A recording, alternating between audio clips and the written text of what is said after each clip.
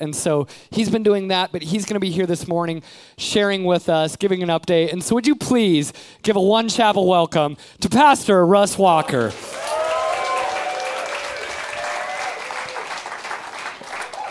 Well, good morning, everyone. Actually, it's afternoon now, right? Good afternoon, everyone. Oh, that was pathetic. Come on, do it again. Good afternoon, everyone. Oh, yes. Well, I've missed you. It's been 3 months since I've been back here in Austin. I'll share with that just a little bit. Why don't you get your Bibles out, if you would, please, and go to 1 John chapter 3. Clear at the end of your Bible before you get to the book of Revelation, 1 John chapter 3. You can also follow along on the screens. I'm going to read it out of the Message here this afternoon, starting in verse 18. It says, "My dear children, let's not just talk about love, let's practice real love. This is the only way we'll know we're truly living in God's reality. It's also the way to shut down debilitating self-criticism, even when there's something to it. For God is greater than our worried hearts and knows more about us than we do ourselves. And friends, once that's taken care of, we're no longer accusing or condemning ourselves. We're bold and free before God. We're able to stretch out our hands and receive what we ask for because we're doing what He said, doing what pleases Him. Again, this is God's command, to believe in His personally named Son, Jesus Christ. He told us to love each other in line with the original command. As we keep His commands, we live deeply and surely in Him, and He lives in us. And this is how we experience His deep and abiding presence in us by the Spirit He gave us." I find this passage such an interesting set of verses because it describes something that I think most of us are aware of, and that is there's all of these different realities that are vying for our attention and our allegiance. You know what I'm talking about? There's the reality of what culture says. There's the reality of what your emotions say, the reality of what your thoughts say. There's the reality of what your hormones even say. There's the reality of what your friends and family say, and there's even the reality of what the devil says. There's all these different realities that are vying for our attention and for our allegiance, trying to get us to come in line with those ways of doing things. As Pastor Rob was describing here, and you may know this already, we adopted here at One Chapel a church in Lake Travis. And Pastor Ross has assigned me to be the community pastor out there. Kind of funny because I just got here from Wisconsin, and I'd been the lead pastor there in Wisconsin for 14 years and thought I was kind of coming out of the saddle. And then I'm here for a few months, and he goes, "Nope, back in you go." And so we've been out in Lake Travis for the last 3 months. I've been preaching there for the last 3 months, so it's great to be back here with you and see so many faces that I have missed. And I just want to say thank you. You know, from my perspective, you all have made an enormous investment in these new communities that are being formed. You may not know this, but so many people who've been going to church here in Austin are now coming to Lake Travis or in Kyle. And so there's been a huge investment that you guys have made. And I know that can be challenging because 3 months ago, we were all just one church.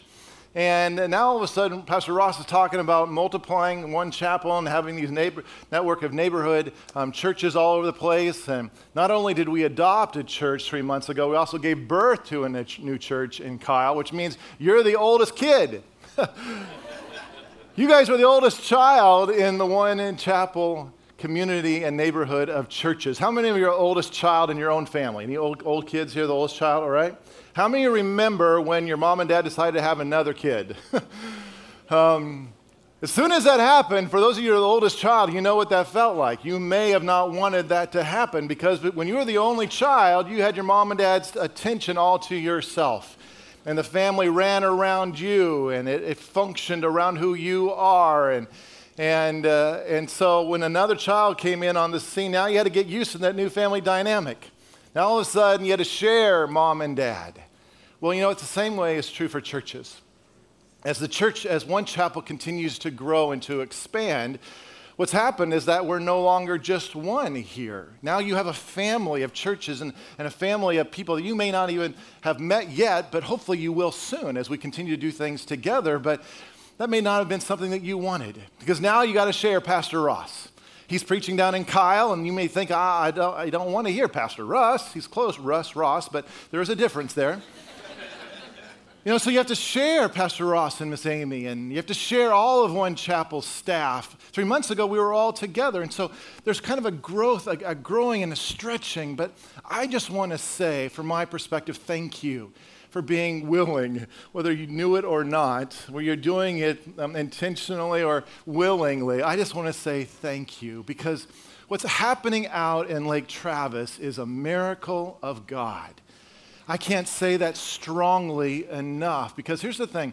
When you adopt a child, it comes with a history. Any of you parents who've adopted children, you know what I'm talking about. With adoption comes a history. And the same is true with the church. The church that we just adopted 3 months ago was birthed 38 years ago. It's a 38-year-old church, and it has a history. And it's been a tumultuous history. It was birthed out of the heart of God. 38 years ago, there was a small group of people who got the heart of God, that God wanted to do something down on that 71 corridor between Bee Cave and Spicewood. And so they began to pray and take steps of faith, and out of that came this church. But over the last 38 years, this church has really been in the crossfire of the kingdom of God and the kingdom of darkness. And there have been a lot of victims as a result. There have been 4 pastors prior to One Chapel taking leadership of this church, 4 senior pastors. And under each one of these 4 senior pastors, there has been major sexual failure that's happened under each of these regimes. And so it all culminated in what was discovered over a year ago, where the senior pastor was having a long-term affair with the secretary. And it got exposed, and it just created devastation within the church. But I want to tell you something. Just as the devil has been trying to work his will to destroy what God had intended all along, God has been moving in dramatic ways. And what has been devastated, where there has been ashes, we're seeing beauty, we're seeing renewal, all this restoration of things. And I think this is really important for us to understand, because 38 years ago, when these people had the heart of God to start something, there was no way they could have known what would happen, what would be going on in that part of Austin today. There is so much growth that's happened in that area. And as a matter of fact, the projection is that there's going to be 11,000 new homes built in the next 9 years around this church. 11,000 new homes. The Lake Travis School District estimates there's going to be 30,000 high schoolers that will go through the Lake Travis School District in the next 10 years. 30,000 high schoolers. There's no way that grouping of people who launched and stepped out in faith said, God, I'm willing. There's no way they could have known what was going to happen 38 years from that time they launched it. But God did, and so did the devil. And that's why he's been trying to thwart it and trying to victimize people after people, generation after generation. And this is what I'm talking about in terms of these realities. Every single day, there are these realities that are pressing in on our lives. There's the reality of what culture is trying to cram down our throats. There's a reality of your own thoughts and emotions and your own hormones that's trying to direct and determine your life. There's the reality of what your friends and family are trying to pressure you in to do. And there is the reality of what the devil is trying to accomplish, to steal, kill, and destroy. But how many of you are thankful there's also God's reality? And that's what this verse is talking about. There's God's reality, which means we have a choice to make. Every single day, every single moment of the day, we have a choice to make, because whose reality are you going to live your life by? Whose reality are you going to live your life by? It's a choice that we have to make. We've been doing a series around here called We Believe. And I was telling the first service that, I think of all the different seasons that are happening and all the generations that have kind of come before us. This is an interesting generation in which we live. And it is important, it is imperative that we know what we believe and why we believe it. How many of you back in 2014 saw the movie Noah? Any of you see the movie Noah? Well, I have the trailer for it for you here this morning. So why don't you turn your attention to the screen, let's watch this here together.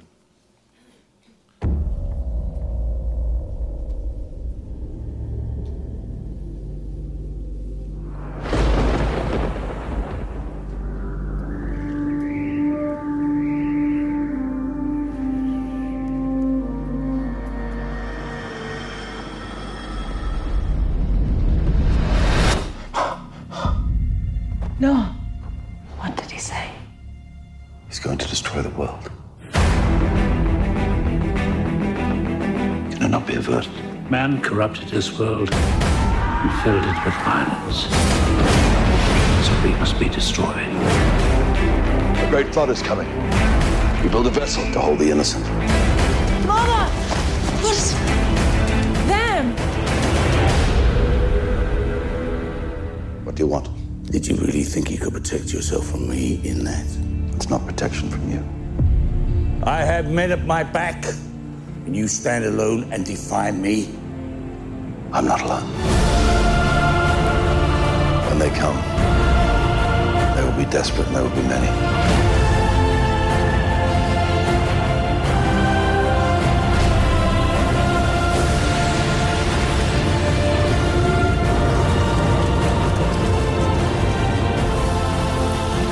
Snakes are coming too? All that crawls, all that slips.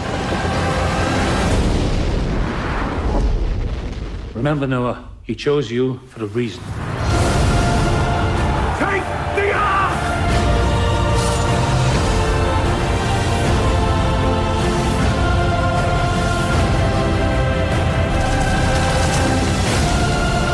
Choice was in your hands, Noah.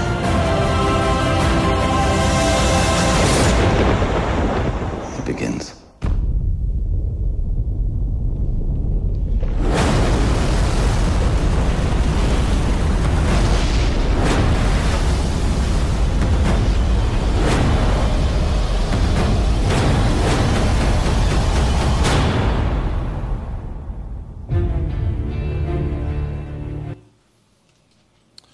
So I remember when this movie was first coming out, and there were all these articles about how Hollywood was going to be producing all these different movies, and they were taking stories from the Bible because of the success of The Passion of the Christ and the Son of God. And so I heard so many people and so many Christians excited about these new movies that were going to be coming out, specifically this one here in Noah. But I'll never forget that Sunday after opening weekend, talking with so many people, and people were asking the question, was this scene in the Bible?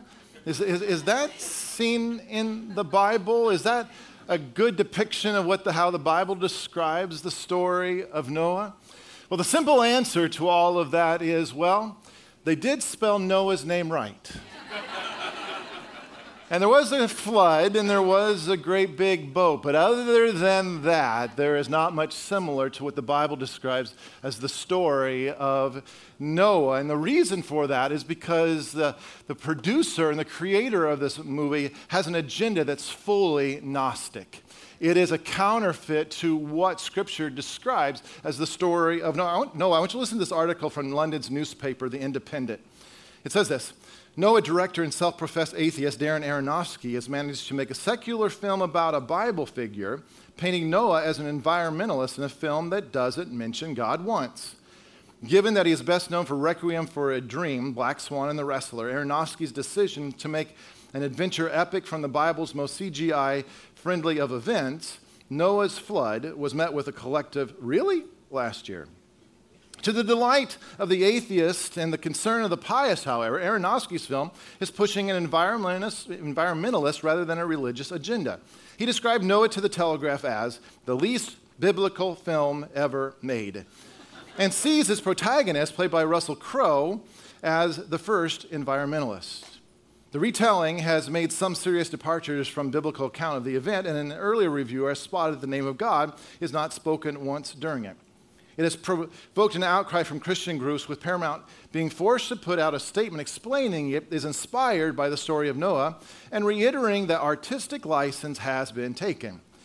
It added, helpfully, the biblical story of Noah can be found in the book of Genesis. And so it's true, the film Noah was never advertised as the Noah from the book of Genesis. It was never advertised as the Bible's Noah. It was never advertised like that. As a matter of fact, Aronofsky didn't have that in mind at all. He is a self-proclaimed atheist, and he grew up in a very conservative Jewish home. And so throughout this movie, you see these really strong Jewish Kabbalah and Gnostic ideology spread throughout this entire movie.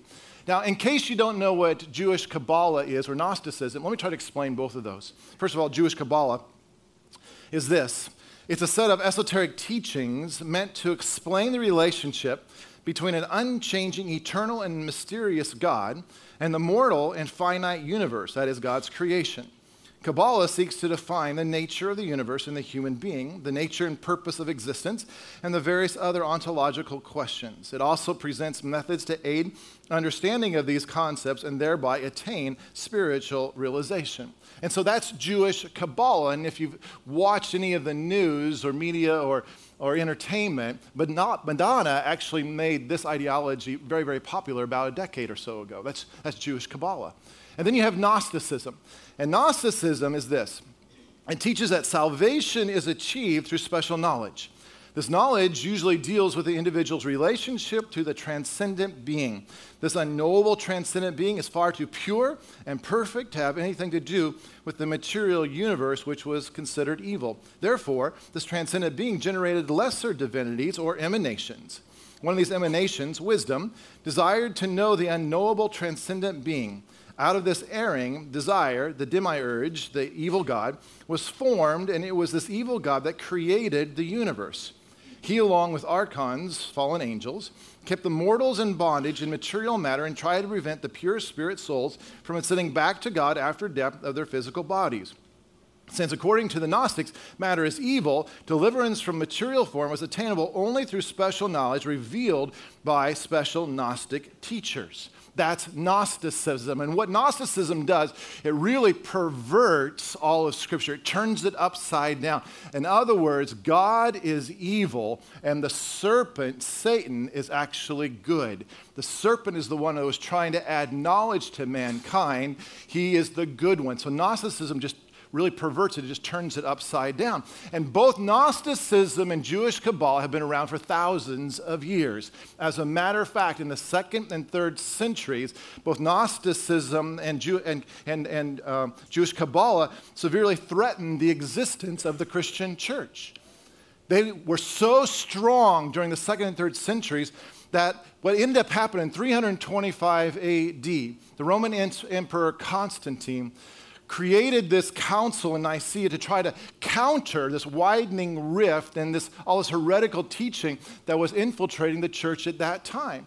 Now remember, back then, we're talking right at the beginning, so the 1st, 2nd, 3rd centuries, the average and the masses of people did not have Scripture. They didn't have a Bible. So there was no way for them to turn to Scripture to figure out what they were hearing and what they were being taught was in line with biblical truth. And so unknowingly, they were being swayed by these heretical teachings and this humanistic philosophies that were so penetrating the church during that time. The Apostle Paul actually warned about this in Colossians chapter 2, verse 8. He says, "See to it that no one takes you captive through hollow and deceptive philosophy, which depends on human tradition and the basic principles of this world, rather than on Christ."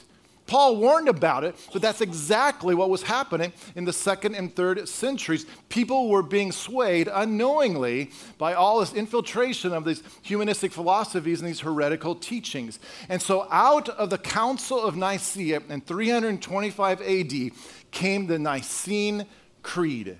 And everything about the Nicene Creed was there to try to stop the flow of heresy and to establish this is what biblical truth is. How many are familiar with Nicene Creed?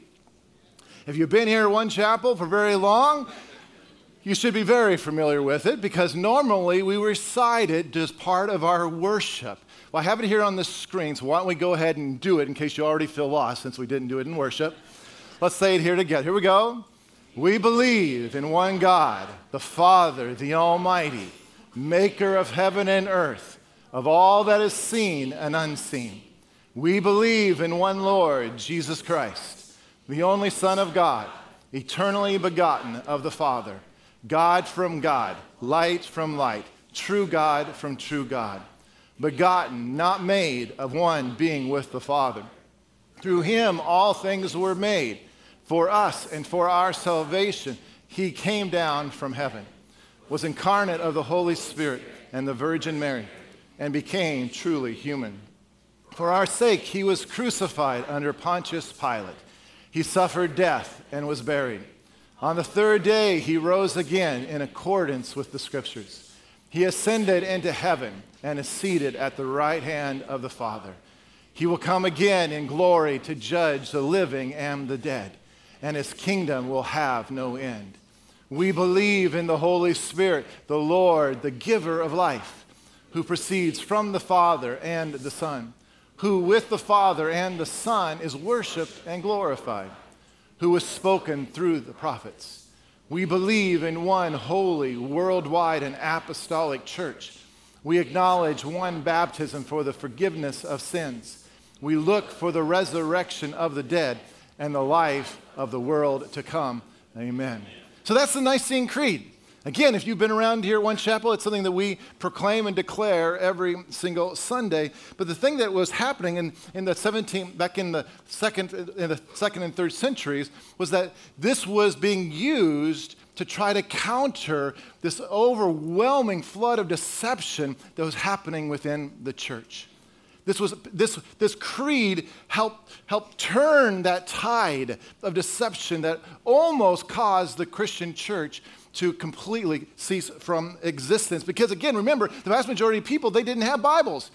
But yet they could come to church like this on a Sunday, and they could recite and declare these biblical truths, therein being able to ground themselves in truth. So they may not have known what Scripture said. They didn't have the Bible in their hands, but they knew the creed, and they could declare it, they could recite it, and it helped ground them in truth in a culture of deception, in a culture of counterfeits. What's interesting to me is that 1,700 years later, in spite of the fact that the average Christian now owns 4.4 Bibles, the same thing is happening again today. We're coming under a deluge of all sorts of counterfeits and deceptions, of heretical teachings and humanistic philosophies. They are increasing within the church. But yet we have the Bible at our hands. We can access it 24/7. The average Christian, again, has 4.4 Bibles. So it's not because we don't have access. The question is, what are we doing with it? Because the same deceptions, the same ideologies, the same philosophies are really coming into the church. They're all around us in our culture. And I think this movie Noah exposes something. When it came out, it was to me very enlightening to watch the Christian church's response to it. Because I think it was exposing something that's happening in the average Christian's life here in our country. And that is Hollywood. They can use a famous actor like Russell Crowe, and they can choose a biblical character and put it up on the big screen, and it can be filled with Jewish cabal and Gnostic, all sorts of Gnostic ideology, and the average Christian isn't even aware of it. The average Christian will go to a movie like that and think this is a great movie. Look at it. They're unaware, the average Christian is unaware of that it's filled with all this humanistic philosophy and all this heretical teachings that's being crammed down our throats. And we just kind of accept it, and we even endorse it. I think it exposed something going on in the Christian world here today, and Jesus warned us about this.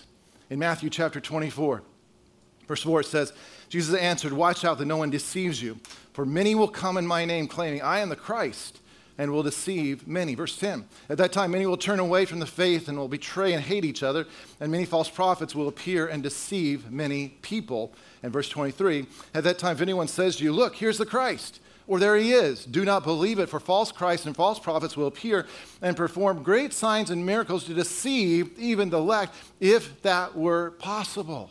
Look what Jesus was saying. Jesus was saying the closer and closer that we get to the end times, there's going to be more and more deception and more counterfeits. And how many of you know we're getting closer and closer to the end times? Which means right now you are surrounded by deception. You are surrounded by counterfeits. And so the question is, who are you listening to? Who are you listening to? What are you embracing? It's really important for us to understand, because the only insurance against counterfeits is to immerse yourself in truth.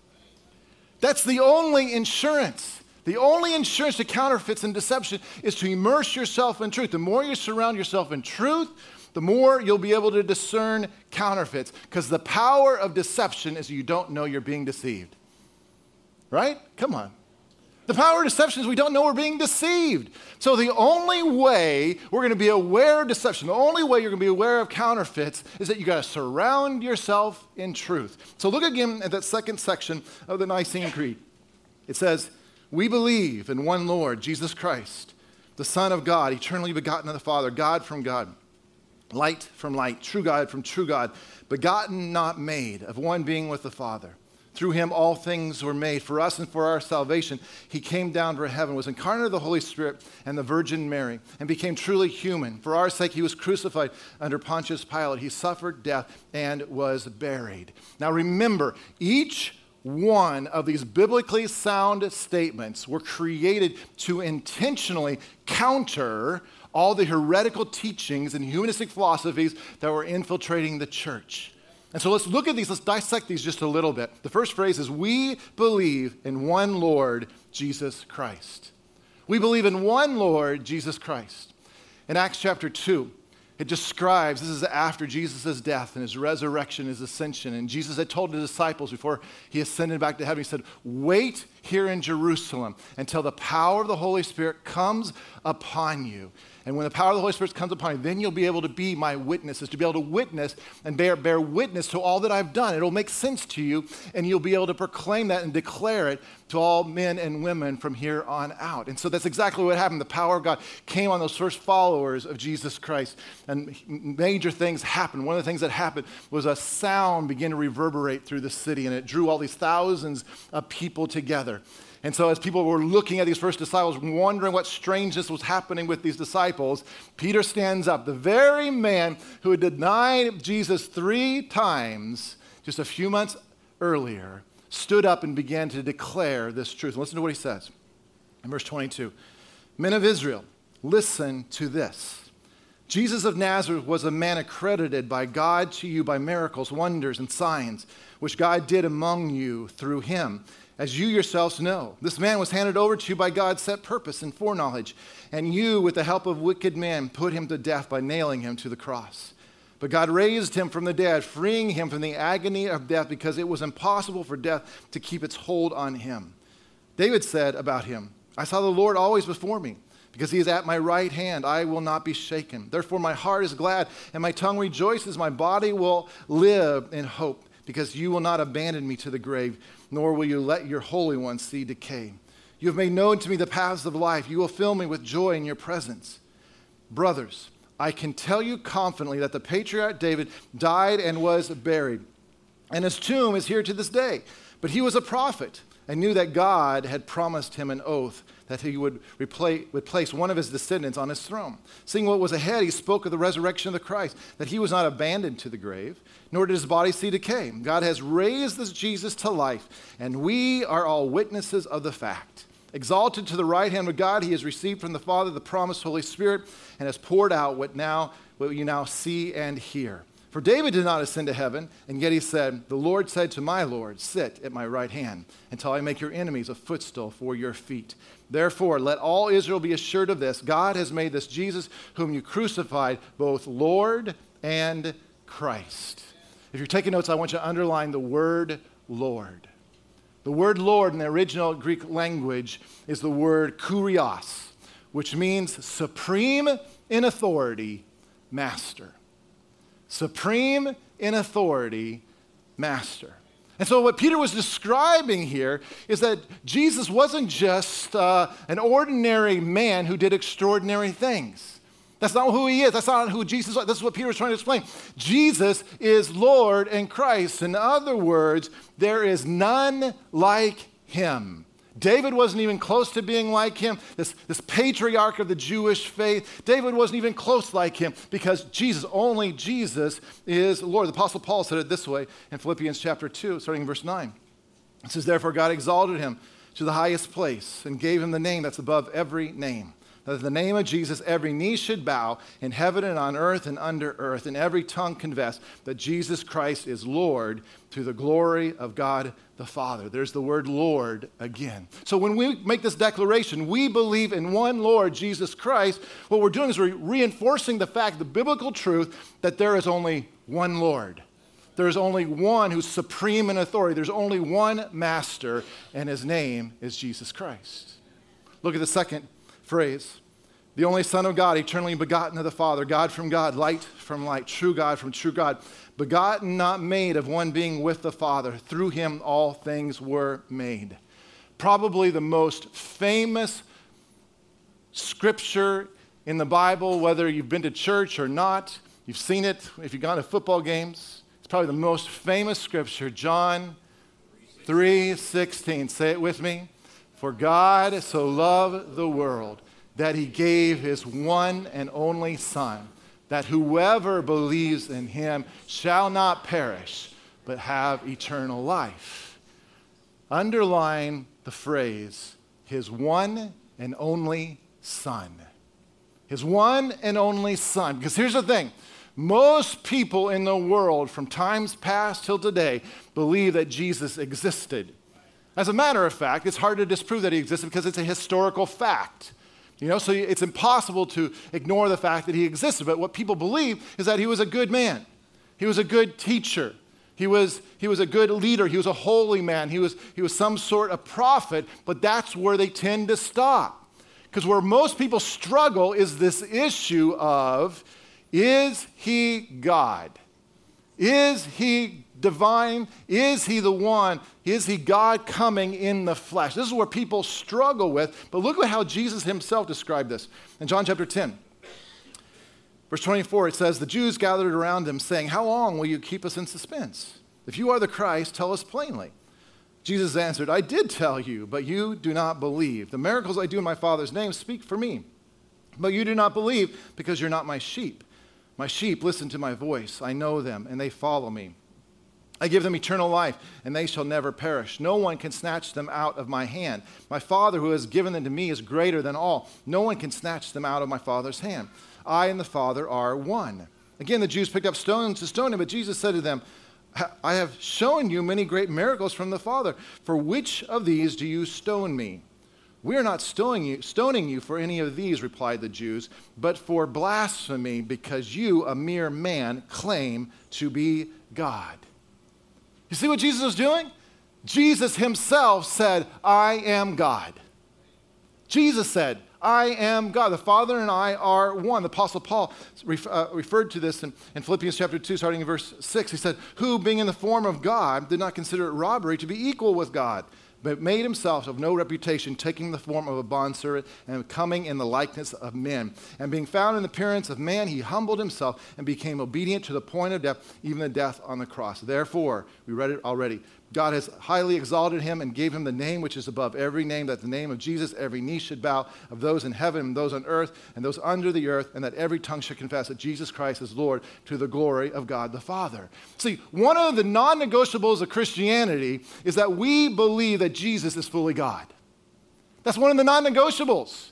That Jesus is fully God, that he was perfect, that he was without sin. He wasn't just another great teacher. He wasn't just another great leader. He wasn't just another great philosopher, but he is the promised Messiah. He is the Son of God. And this is where so many people struggle. Oh, yeah, Jesus existed, but is he truly God? C.S. Lewis, in his book, Mere Christianity, said it this way. I love this. He said, I'm trying here to prevent anyone saying the really foolish thing that people often say about him. I'm ready to accept Jesus as a great moral teacher, but I don't accept his claim to be God. That is the one thing we must not say. A man who was merely a man and said the sort of things Jesus said would not be a great moral teacher. He would either be a lunatic on the level with the man who says he's a poached egg, or else he would be the devil of hell. You must make your choice. Either this man was and is the Son of God, or else a madman or something worse. And so when we're making this declaration, the Son of God, eternally begotten of the Father, God from God, light from light, true God from true God, begotten, not made, of one being with the Father, through him all things were made. When we're making that declaration, what we're reinforcing inside of us and what we're declaring is that Jesus is God. Jesus is God. And let me just tell you something, folks. There are so many voices out there that are challenging that are making Jesus equal with all sorts of other different people and all other sorts of different authorities. That is something that's infiltrating our church again today. That's who Jesus is, God. That's who he is. And then the third phrase is this. For us and for our salvation, he came down from heaven, was incarnate of the Holy Spirit, and the Virgin Mary and became truly human. For our sake, he was crucified under Pontius Pilate. He suffered death and was buried. In Acts chapter 3, we see the story. Again, this is after Jesus' death and resurrection, after his ascension. The power of God came upon those disciples. And we see this story in Acts chapter 3, where Peter and John are going to the temple, and God's power works through them, and healing comes through this crippled man who'd been begging in front of this temple. And you would think, as a result of this incredible miracle, everybody had seen this guy at the temple. He'd been since a little age. He'd been begging there at the temple. So everybody knew him. So you would think that this miracle coming to this crippled man would have been a time of celebration. But that's not what happened. The leaders in Jerusalem, the religious leaders of Jerusalem, had Peter and John arrested and thrown into jail. And in chapter 4, we see Peter and John's response to this inquisition. Look at this, starting in verse 7. I want to read it to you out of the Amplified Bible. It says, when they had put the men in front of them, they repeatedly asked, by what sort of power or in what name, that is, by what kind of authority did you do this healing? Then Peter, filled with the power of the Holy Spirit, said to them, rulers and elders of the people, members of the Sanhedrin and the Jewish high court, if we are being put on trial today to interrogate us for a good deed done to benefit a disabled man, as to how this man has been restored to health, let it be known and clearly understood by all of you and by all the people of Israel that in the name of Jesus Christ the Nazarene, whom you demanded be crucified by the Romans and whom God raised from the dead, in this name, that is, by the authority and power of Jesus, this man stands here before you in good health. This Jesus is the stone which was despised and rejected by you, the builders by which became the chief cornerstone. And there is salvation in no one else. For there is no other name under heaven that's been given among people by which we must be saved. For God has provided the world no alternative for salvation. If you're taking notes, underline the word saved. That word saved in the original Greek language is the word sozo, which means this: to deliver, to protect, to heal, to preserve, to redeem, to make, or to be whole. So listen to what Peter was saying. He said, there is no other name by which you can be delivered. There is no other name by which you can be protected. There's no other name by which you can be healed. There's no other name by which you can be preserved and redeemed. There's no other name that can make you be and make you whole. It's only Jesus. Jesus is the only one who can save you. I love how Max Lucado describes this. He says, if our greatest need had been information, God would have sent an educator. If our greatest need had been technology, God would have sent us a scientist. If our greatest need had been money, God would have sent us an economist. If our greatest need had been entertainment, God would have sent us an artist. If our greatest need had been political stability, God would have sent us a politician. If our greatest need had been health, God would have sent us a doctor. But since our greatest need was forgiveness, God sent us a Savior. See, folks, this is who Jesus is. This is who he is. And there is no salvation in anyone else. Muhammad can't save you. Buddha can't save you. Hare Krishna can't save you. The Pope can't save you. A church, one chapel can't save you. Your good works cannot save you. Only Jesus can save you. And so when we're making this declaration, we're realizing, we're proclaiming, only Jesus can save you. Only salvation can come through Jesus. It's only him. 1,700 years ago, people struggled understanding who Jesus is. And you know what? The same is still true today. People are still struggling, trying to understand, who is this Jesus? But I fully agree with C.S. Lewis, and that there really are only three options. If you're going to try to discover who Jesus is, there's only three options. Now, either he is a liar, or he's a lunatic, or he truly is Lord. That's really it. You can't fit him in any other category. If you're really going to search this Jesus out, either he's a liar, or he's a lunatic, or Jesus really is Lord. It's your choice. What are you going to choose? Who are you going to say that Jesus is? Which reality are you going to live your life by? I think now, more than any other time in my life, it is time you better know what you believe. And you better know why you believe it. Because there is deceptions and counterfeits all around us even now. And the power of deception, you don't know you're being deceived. The only way that you're going to insulate yourself from deception and counterfeits is to immerse yourself in truth.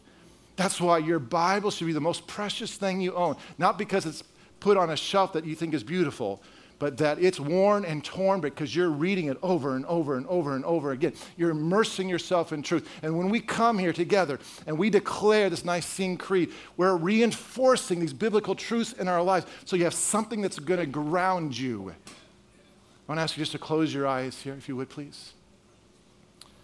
Because, maybe this morning, you've been having all these different realities that's been contending for your attention. And you've been trying to figure out this Jesus thing. Maybe when you were younger, it seemed clear and it seemed simple. And maybe you even had some sort of relationship with God because of Jesus.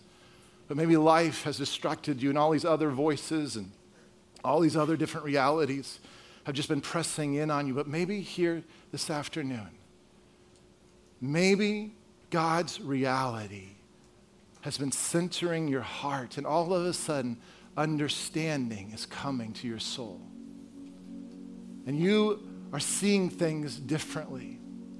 You're seeing all this different stuff that's been vying for your attention, that's been warring for your life. And all of a sudden, you're confronted with, all right, what am I going to do with this Jesus? Am I really going to embrace him as being Lord? As being the Son of God, as being the only one who can save me? I want to just lead you here this morning. I want to pray with you here today. Whether this is the first time you've prayed something like this, or maybe the first time in a long time, or maybe it's something that just needs to be kind of reinforced for you here today. I want to just ask everybody here just to pray this out loud. I'm going to lead you here in a prayer. I'm going to just ask you just to pray this out loud. Say, God. Everybody say, God, I want to be a part of your reality. I want to be a part of this adventure that you have for my life. And so today, I commit my life to you. I turn over the steering wheel of my life to you. God, you said that anyone who calls on the name of Jesus will be saved. So I'm calling on you, Jesus, today. I'm calling on you today. And I believe, God, that you sent Jesus to die for my sins and to take my place. And I believe that you raised him up from the dead. And so now, I'm asking that you would raise me up. I'm asking that you would fill me up with your Spirit. And I'm asking that you give me eyes to not just see, but to perceive your reality.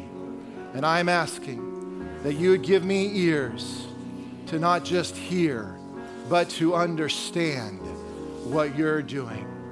Father, thank you for taking over my life and involving me in your reality. In Jesus' name, amen. We're going to take communion here together, and